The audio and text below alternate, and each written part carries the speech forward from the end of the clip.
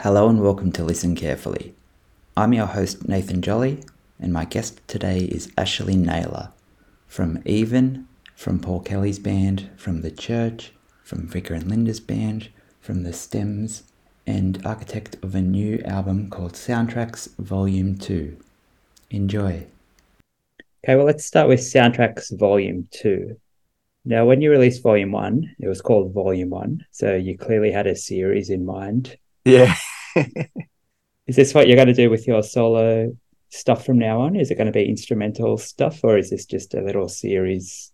It's just a series. It'll run concurrently or parallel, whatever the word is, with other material, more sort of song-based material. Yeah. But I figured while I've got a whole bunch of instrumentals in the pipeline, it'd be good to give them a home. And what makes them instrumentals in your mind? Like, why haven't you put lyrics to them or melodies or? Some of them just don't. It's kind of like putting a square peg in a round hole sometimes. Like Right. sometimes these pieces of music, they sound finished to me. And some of them are just jams, and then jams. It's hard to kind of trying to shoehorn lyrics into a jam, you know? Yeah. Yeah, especially your Even stuff seems so kind of well crafted. Like they're pop songs and they're kind Yeah, of, yeah. So no, I understand that. And you've also got the Ronson Hangup record coming out at the same time. So you're quite busy at the moment. yeah, And you just came back from America with the church. So how's that all going? yeah. The church tour is amazing. The Ronson record's been in the can for quite some time. All right. Since 2021, a few more songs were added. So it kind of got finished off in this flurry of activity over the last 18 months. And Steve pretty much is the captain of that ship. And we're all happy sailors. Yeah. And yeah, speaking of Steve's, you're also part of the church. How Yeah. did you get involved in that band? That's quite an amazing lineup to join and such a Yeah. history. It's incredible, really, when you think about it. It was kind of serendipity. Our band even did a show with Ian Hoag's band Predators in the middle of 2019 up in Brisbane. And that afternoon, our band even recorded a song called Mark the Days. And we put that out as a single. We recorded that afternoon, then we played our show that night. And Ian and I got chatting after our set. He said to me, "You should join the church." And I said, "Oh, yeah, that'd be unreal." Kind of thinking it was a throwaway remark. And he said, "No, yeah, like seriously, things were changing within the church." And he texted Steve during our set and said something along the lines of, "This is the church's new guitar player." So I spoke to Steve that week, and Steve and I had done some stuff with Rockwiz in the past, which was a lot of fun. Steve, you know, amazing singer, but also great on the panel when he did guests with Rockwiz. He's hilarious. He is. Yeah, so Steve and I spoke during the week after that show we did with the Predators in Brisbane, and we just got chatting, and it just seemed like, a good fit because I kind of grew up with the church, and I kind of understand where they're coming from. They're a very appealing band, but they're not a mainstream band as such. But they do have we have a really strong following in the States, and I haven't been to Europe with the band yet, but I've done 3 American tours in the last 18 months with the band, so it's been incredible, really. Did you play on the Hypnagogue album? Yes, I did. Yeah, I played Yes. played on that record, and there's 3 guitarists in the band, so it's a little bit like Radiohead or something. You kind of it becomes an ensemble cast, and some songs I'm just playing chords, other songs I'm playing arpeggios, other songs I'm playing lead breaks. That's what they're still called, lead lines. And it's great because same for the live show. Some songs I'm just on the 12 acoustic, other songs I'm blazing away in the Strat, other songs I'm on the Ebo. Yeah, it's as I keep saying, it's a guitar player's dream to join the church. Yeah, I bet. And another guitar player's dream must be playing Steve Connolly's parts for Paul Kelly, which you've done Oh, for almost 20 years now. yeah, mate, That's incredible. incredible! What a great comment you just made. Like that said, Dan Kelly had played so many shows with Paul before I joined Paul's band, and Dan knows those parts like he was born with them because He was. well, Dan grew up sort of in the midst of the Messengers and that period of the PK story. So Dan sort of has those bits in those parts in his DNA. And the time that Dan wasn't in Paul's band, I took on Steve's parts, and I'm really lucky I get to play a lot of them to this day. And they're like Hank Marvin solos, like they're kind of singable solos. You can't color outside the lines, you know. Yeah, and not a note out of place. Yeah, they're amazing. Like every time it comes on the radio, like before too long, it's like the Shadows or something. Like the guitar lines are just so epic. Yeah, no, I totally agree. So how did you get involved in Paul's band? That was another act of serendipity, and largely due to the great Peter Luscombe, who plays drums with Paul Yeah. and has done for 30 years. I met Pete in the late 90s. I sat in with his band, The Casuals, at Prince of Wales a couple of nights, and he'd get younger. Well, I was young then, I was in my 20s. He'd get young artists to come and sit in with this band, The Casuals. They'd do a Tuesday night residency at the Prince. Myself and Ross McLennan from Snout sat in with them a couple of times, and I got to know Pete that way. And Pete and I hit it off straight away for our love of Collingwood Football Club and spotty shirts and 70s rock. So we're kind of brothers from other mothers. And so Pete ushered me sort of, he put his arm over my shoulder metaphorically and took me into that world, which I was a bit of a stranger to, like the grown-up musicians world, you know? Yeah. And then I sort of started playing with Stephen Cummings through Pete and the Countdown Spectacular in 2006, and that paved the way for me to joining Paul's band because Dan Luscombe joined the Drones around that time.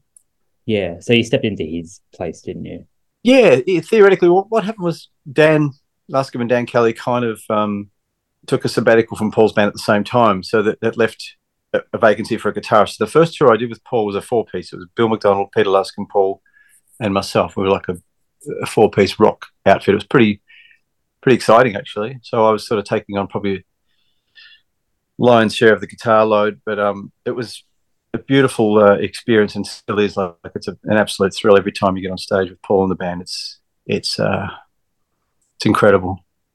And obviously it's an amazing opportunity, but did you second guess what it would do to Even at that point? Because you had quite a kind of roll on. Had no concept and no sort of. It's kind of like separate worlds. Like some people only know me through Even, some people only know me through Paul Kelly, some people only know me through Rockwiz, some people only know me as a guitarist in the church, and some people only know me from a couple of solo records. I don't even like the term solo records because they're not solo records; they're just records. Yeah, under your name. Yeah. Yeah. Yeah. I don't know. There's no strategy. There's nothing strategic about what I do other than trying to put an ad in on time for a gig or something. That's the only strategy I employ. Or changing strings in time for the show, or making sure I know who's mixing the gig. But in terms of career stuff, I try and keep my head down, but at the same time, in this day and age, you've got to promote yourself because no one else is going to do it for you. With Even, so you released a double record, which is great, by the way. Thank you. Were you worried about doing that in an age where physical media doesn't really exist? Or was it just more, fuck this, we're doing this? Yeah, exactly. The latter. Yeah, absolute latter. Because, you need one in your discography. Every good band has one. You do. And my mate Pete, God bless him, we've been mates for over 25 years, and he'd always say to me, Ash, you got to do a double album, mate. Like, and I kind of always thought I couldn't sustain a double album, but when the time came, it made itself because it was during 2020 when the bulk of it was constructed. Yeah. Mostly in my lounge room, to be honest. Like 7 of the tracks were built, for want of a better word, on Pro Tools in my lounge room. Right, yeah. I had a whole bunch of sessions that Matt Cotter had played drums to from other Even recording sessions.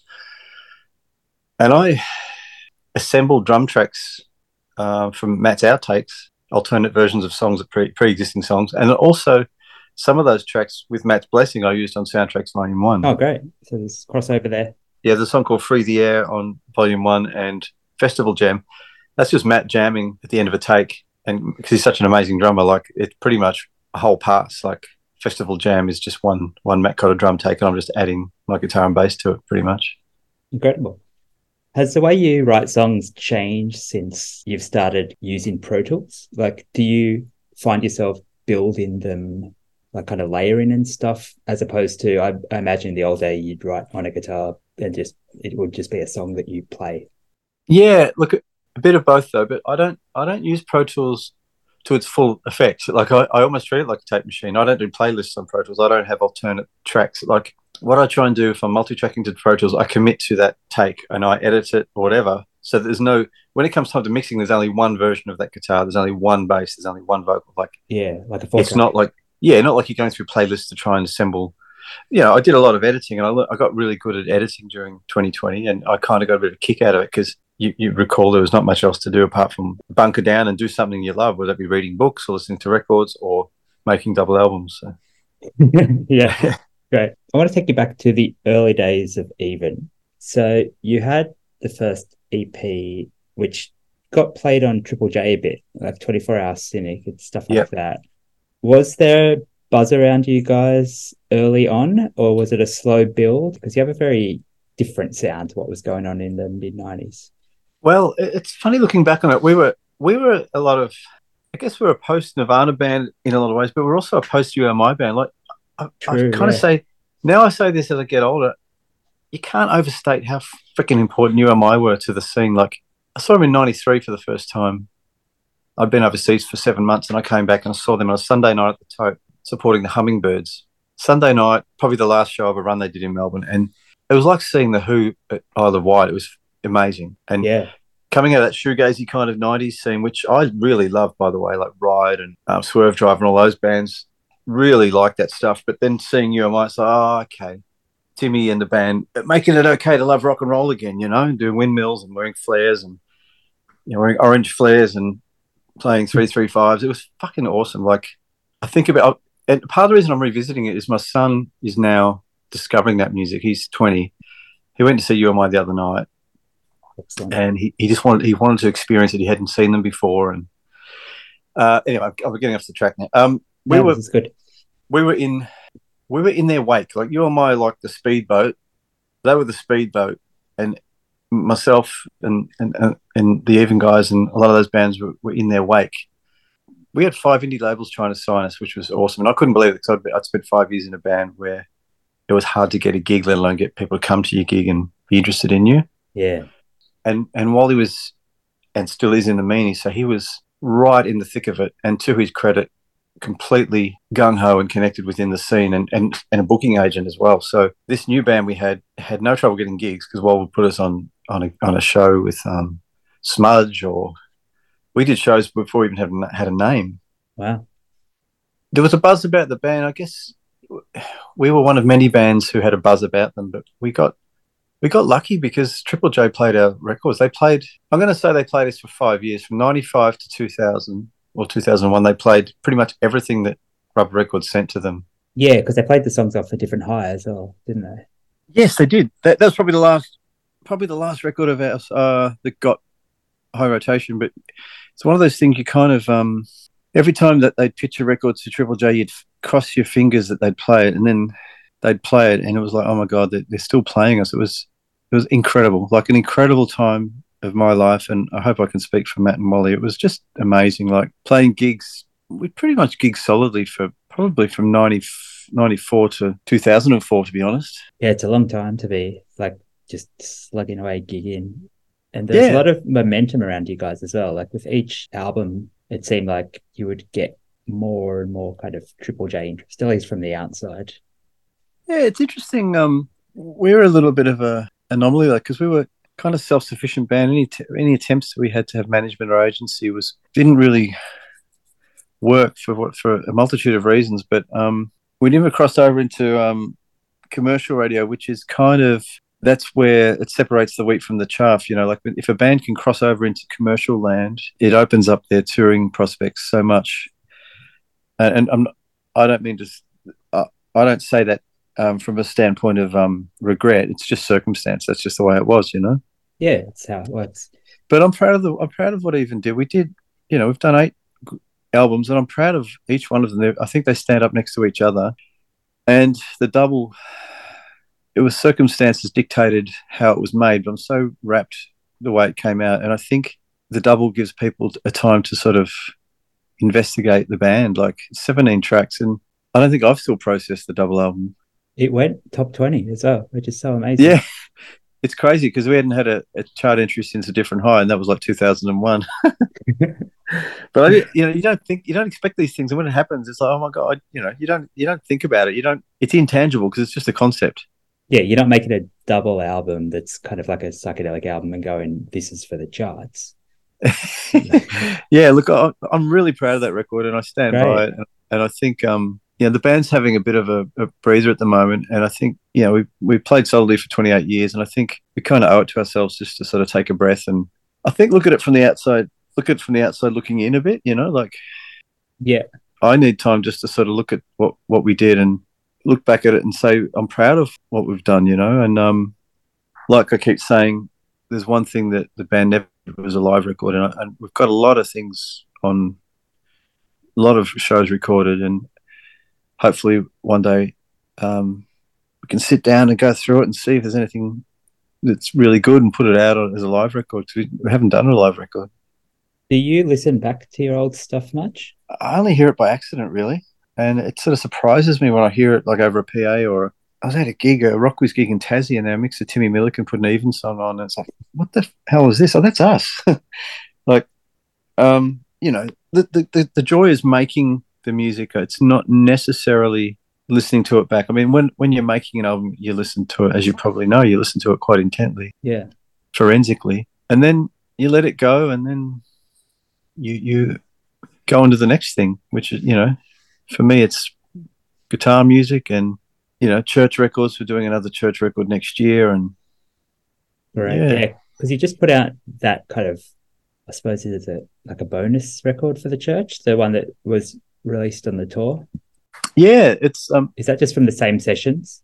yeah, 6 of the tracks were from the Hypnagogue session, but the other 7 were recorded in a break on the last Australian tour up in where were we, up near Byron Bay. And Stephen is going through this incredible purple patch, like lyrically and melodically. He's a bit like Paul. Like, they're just these great lyricists and great singers. They can just, words are their, almost like their religion, like, Yeah, the way those guys can put words together. It's kind of like, it's almost like magic, you know. Songwriting wise, have you picked up any tips from those two? Because I imagine they're good masters to kind of just study. Yeah, one of the things that I've picked up by osmosis is just learning on the job, like watching how they prepare. And Paul is an amazing person to be in the studio with, because he's so prepared, and he commits his vocals to the live take. I've been making records with Paul and the band since 2014, and I can vouch for nearly every track we've recorded in that time. Paul's vocal went down with the band. Right, yeah. He might fix a word here and there or take it from another take, but essentially watching Paul put down a live vocal while we're playing live it's an amazing thing. On the other side of that coin is watching Steve put his vocals down in a church session. I haven't been privy to many of his vocal sessions, but watching him put him down, he gets a run on, and then we're recording at Damien Gerard's studio in Gosford, and Andrew Beck, who was engineering those sessions. Steve and Andrew have a really, really good working relationship right now. And Andrew can harness Steve if he's on a roll, right, and put him in the right direction if he's not on a roll. But the results have been fantastic, and it's helped me with my own vocals. I'm doing some vocals on some tracks in my home studio. Well, it's not really at home; it's off campus. But I think it's just all about committing to a vocal take. And I haven't done many vocals lately, to be honest, because I've been sort of get my head in this guitar thing. Doing instrumental records, yeah. Yeah, but so to answer your question, I've learned a lot, and that goes for everyone in those bands. Like, every band I've been in and am in, I learn something every time. But one of the major things I learned from Paul was letting your fellow musicians be themselves within the context of a song. Right. Did you play on Life Is Fine? Yes, I did. Yeah. Yeah, because that was a #1 record as well, which must have been a surprise. that was pretty exciting. Yeah. We did an American tour that year, which was epic. That's a really exciting record. Like, it's got some great moments on it. Yeah, it's brilliant. Yeah, and then Nature was one after that, I'm pretty sure. Yeah, and that was like #2 or something as well. Like, that was also really charted well. Yeah, Paul is just He's a talented guy. In conjunction with that, he actually works hard. He does the work. Yeah, that's evident. That's what you've got to do. Like, I'm trying to do that with my guitar. I sat down today and practiced for about an hour. I'm practicing a piece of music that I recorded for this record, which I've never played live before. The only time I played it was to record it. And I'm thinking, how do I play this thing? So I had to reteach myself this song. Well, not a song, tune actually. So it feels good to do the work, you know. It's okay. It's good. So do you find yourself after all this time still kind of learning new guitar tricks and kind of picking up stuff, or are you kind of set in the way you play? No, man. I'm trying to learn something new every time. I'm learning Jessica by the Allman Brothers at the moment, and Great. that's insane. Like, it's melodic country rock, and it's not usually in my wheelhouse. I can play a few things in that ballpark, but just the stuff Dickie Betts played, it's just like dripping with melody. But he's also a kick-ass guitarist, so it's kind of like got this rock energy, but with this beautiful country tinged kind of flavor to it. And I'm trying to learn licks out of his repertoire and trying to make them feel natural, and that's hard, you know. Yeah, I bet. Yeah. With your songwriting, are you the type of person that will kind of work on 12 songs and like kind of work on each song until they're finished, or do you have like 40, 60 things that are out there and you choose? Like how do you go about that? That's a really good question. At the moment I'm in the 40. I've got the 40, 60 songs lying around category because I haven't had much time to sit down and get on a roll with finishing things off. Yeah. It's like a house of matchsticks. Like, in all honesty, Reverse Light Years was a bit of a house of matchsticks. It kind of built itself over time. Yeah. But everything builds itself over time. Even this instrumental record, like it built itself over time. One of the tracks called Ashram Trance was done in 2020. Yeah, same time as Reverse Light Years guitar tracks. Siesta Motel is from that time as well. Yeah, so I don't have a rule with songwriting. I don't force it because, you know, I kind of like to let it flow. And that's another joy of doing the instrumental stuff is there's no kind of pressure to turn it into a song or no expectation to turn it into a song.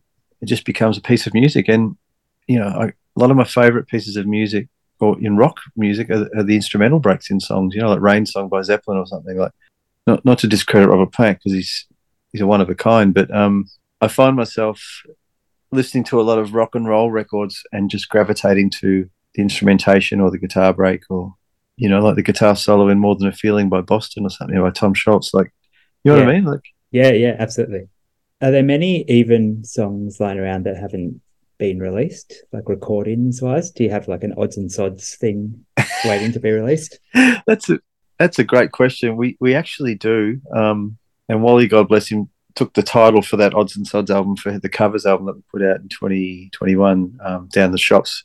Because I'm so slow sometimes to get things done, I have got this DAT tape. That's how old it is. Yeah, amazing. I got a DAT cassette of all these old Even songs, and they're pretty rough. But that's another thing I guess we could probably do down the track is put that stuff out in some capacity. A few things lying around, but yeah, not a lot. But like I said, a lot of live gigs on DATs and on CD drives and on multi-track files. Yeah. So one day. I'll have to think about that some more. Yeah, great. Hope you do. Yeah. In terms of songs in your catalogue, are there ones that you feel like should have gotten a bigger hearing where you go, oh, come on, that's a classic. Why didn't anyone? Why is that not? Yeah. That's a great question too. God, you asked all the good questions.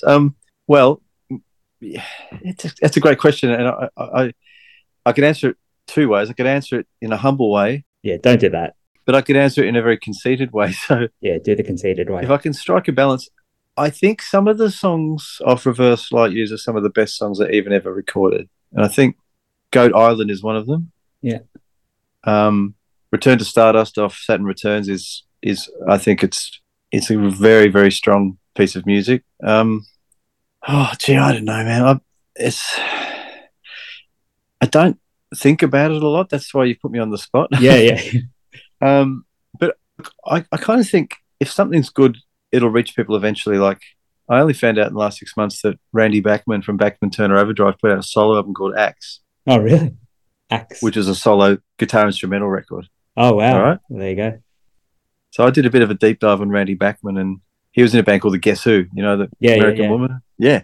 And I think, well, it took me 50 years to find Randy Bachman's solo album. It might take someone 50 years to find Reverse Light Years, but that's fine by me. Yeah, it's still out there. You know, if it stands up, you know, which I think it does, because every Even record, none of the Even records have been, well, probably with the exception of the first few, none of them have been dictated to by what was going on at the time.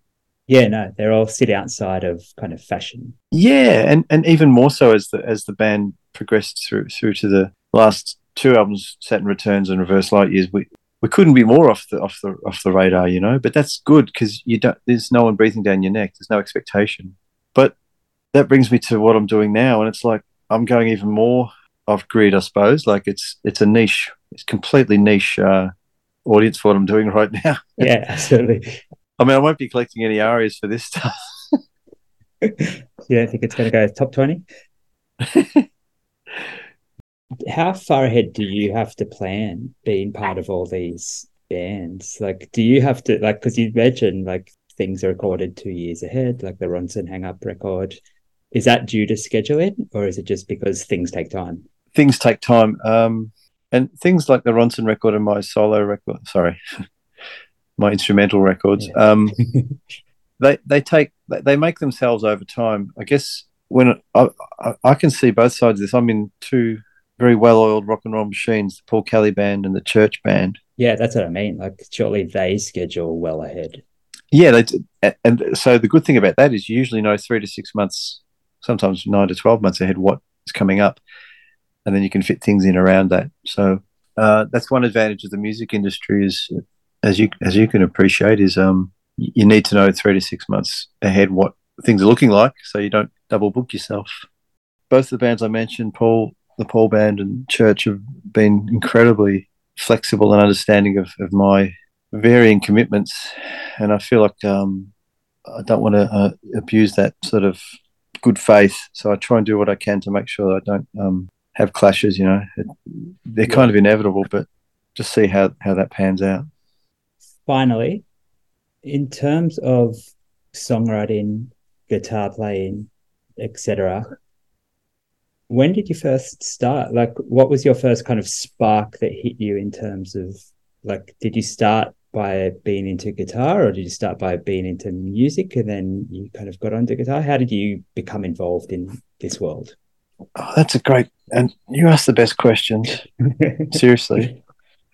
Well, I guess the first thing was having a record in 1975 called Explosive Hits, and I hadn't been playing guitar. I hadn't picked up guitar probably till I was about in the late 70s. So this is Explosive Hits 75, had AC/DC, Sherbet, Linda Ronstadt, Al Stewart, John Paul Young, John English, I think. Had some great rock and pop hits of the day, and that was our first record at home. And then we got Kiss records, and actually got a nice Frehley t-shirt on today, to be honest. Yeah, so getting in through Kiss, and then that was sort of sparked my interest in the guitar, and it was always guitar. Yeah. Always guitar first. And then I joined a band when I was 15, and I was the guitarist, and I was really, really inspired by Johnny Marr from the Smiths and Will Sargent from Echo and the Bunnymen. Is that kind of how you got into 60s stuff, back through those kind of 80s jangly bands that sound like that? In a way. Another great period was just, I don't know, man, I always loved the Beatles. Like, I got into them when I was about 15, and I started buying their records probably in the mid-80s. And then from the Beatles, I got into the Kinks and the Who and Yardbirds. But I was into Zeppelin like since I was about 11 or 12. So yeah, they were like a portal back to a lot of other bands like the Kinks and the Yardbirds. And yeah, I just had an awakening in the mid-80s. And the first band I was in, the Swarm. That's with Matt, actually. Matt Cotter from Even was in the Swarm. We used to play Easy Beat songs and Who Guru songs. We were right into that 60s thing. But songwriting-wise, I think I was more into tune writing, because Francis, who was the singer in the Swarm, was the lyricist. So I sort of modelled myself on Johnny Marr and trying to come up with nice guitar lines, and then Frank would finish them off and they'd become songs. And then it kind of morphed into wanting to be like a Jay Mascis type of character in the early 90s, and I wanted to sort of be the singer and the guitarist, and that has been fun. And now at the moment I'm just, like in Paul's band in the Church, I'm just the guitarist. I do a bit of BVs, but Even and the Grapes are probably the only bands I've ever sung in. So I feel sometimes I can get my point across better through the guitar. Yeah, makes sense. But look, I'm not discounting all the pop songs I've written, but it's not. I don't know. I'm not on a quest to write the perfect pop song. Right. Yeah, no, that makes sense. I feel like I've done eight albums. Yeah, done 8 albums worth of pop songs, and Yeah, it's a lot. I think, yeah, I mean, there's more down the track, but I don't know. I sort of, I don't really know. I'm just going with the flow. So Even's like on a hiatus at the moment, kind of, is it? Yeah, I don't even know what the right word is. I think we just, well, I needed to have a bit of a take a breath, really, because we have been playing semi regularly for 29 years. And Yeah, it's a long time. yeah, we haven't really had a chance to sit down and talk about that. And it's not for me to talk on Matt and Wally's behalf. Yeah, that's fair enough. I can't speak for them. So, from my own perspective, I think it's okay to say, look, let's just, park the car in the garage for a while, Yeah. before it gets too much rust on it. How's that for an analogy? And that was Ashley Naylor. He has a new record, Soundtracks Volume 2, out now, which you can get from ashleynaylor.bandcamp.com. And you can also get the Ronson Hangup's new record, Centaurus. That's at ronsonhangup.bandcamp.com. And my guest next week is Chris Ballou, singer from the Presidents of the United States of America. Until then...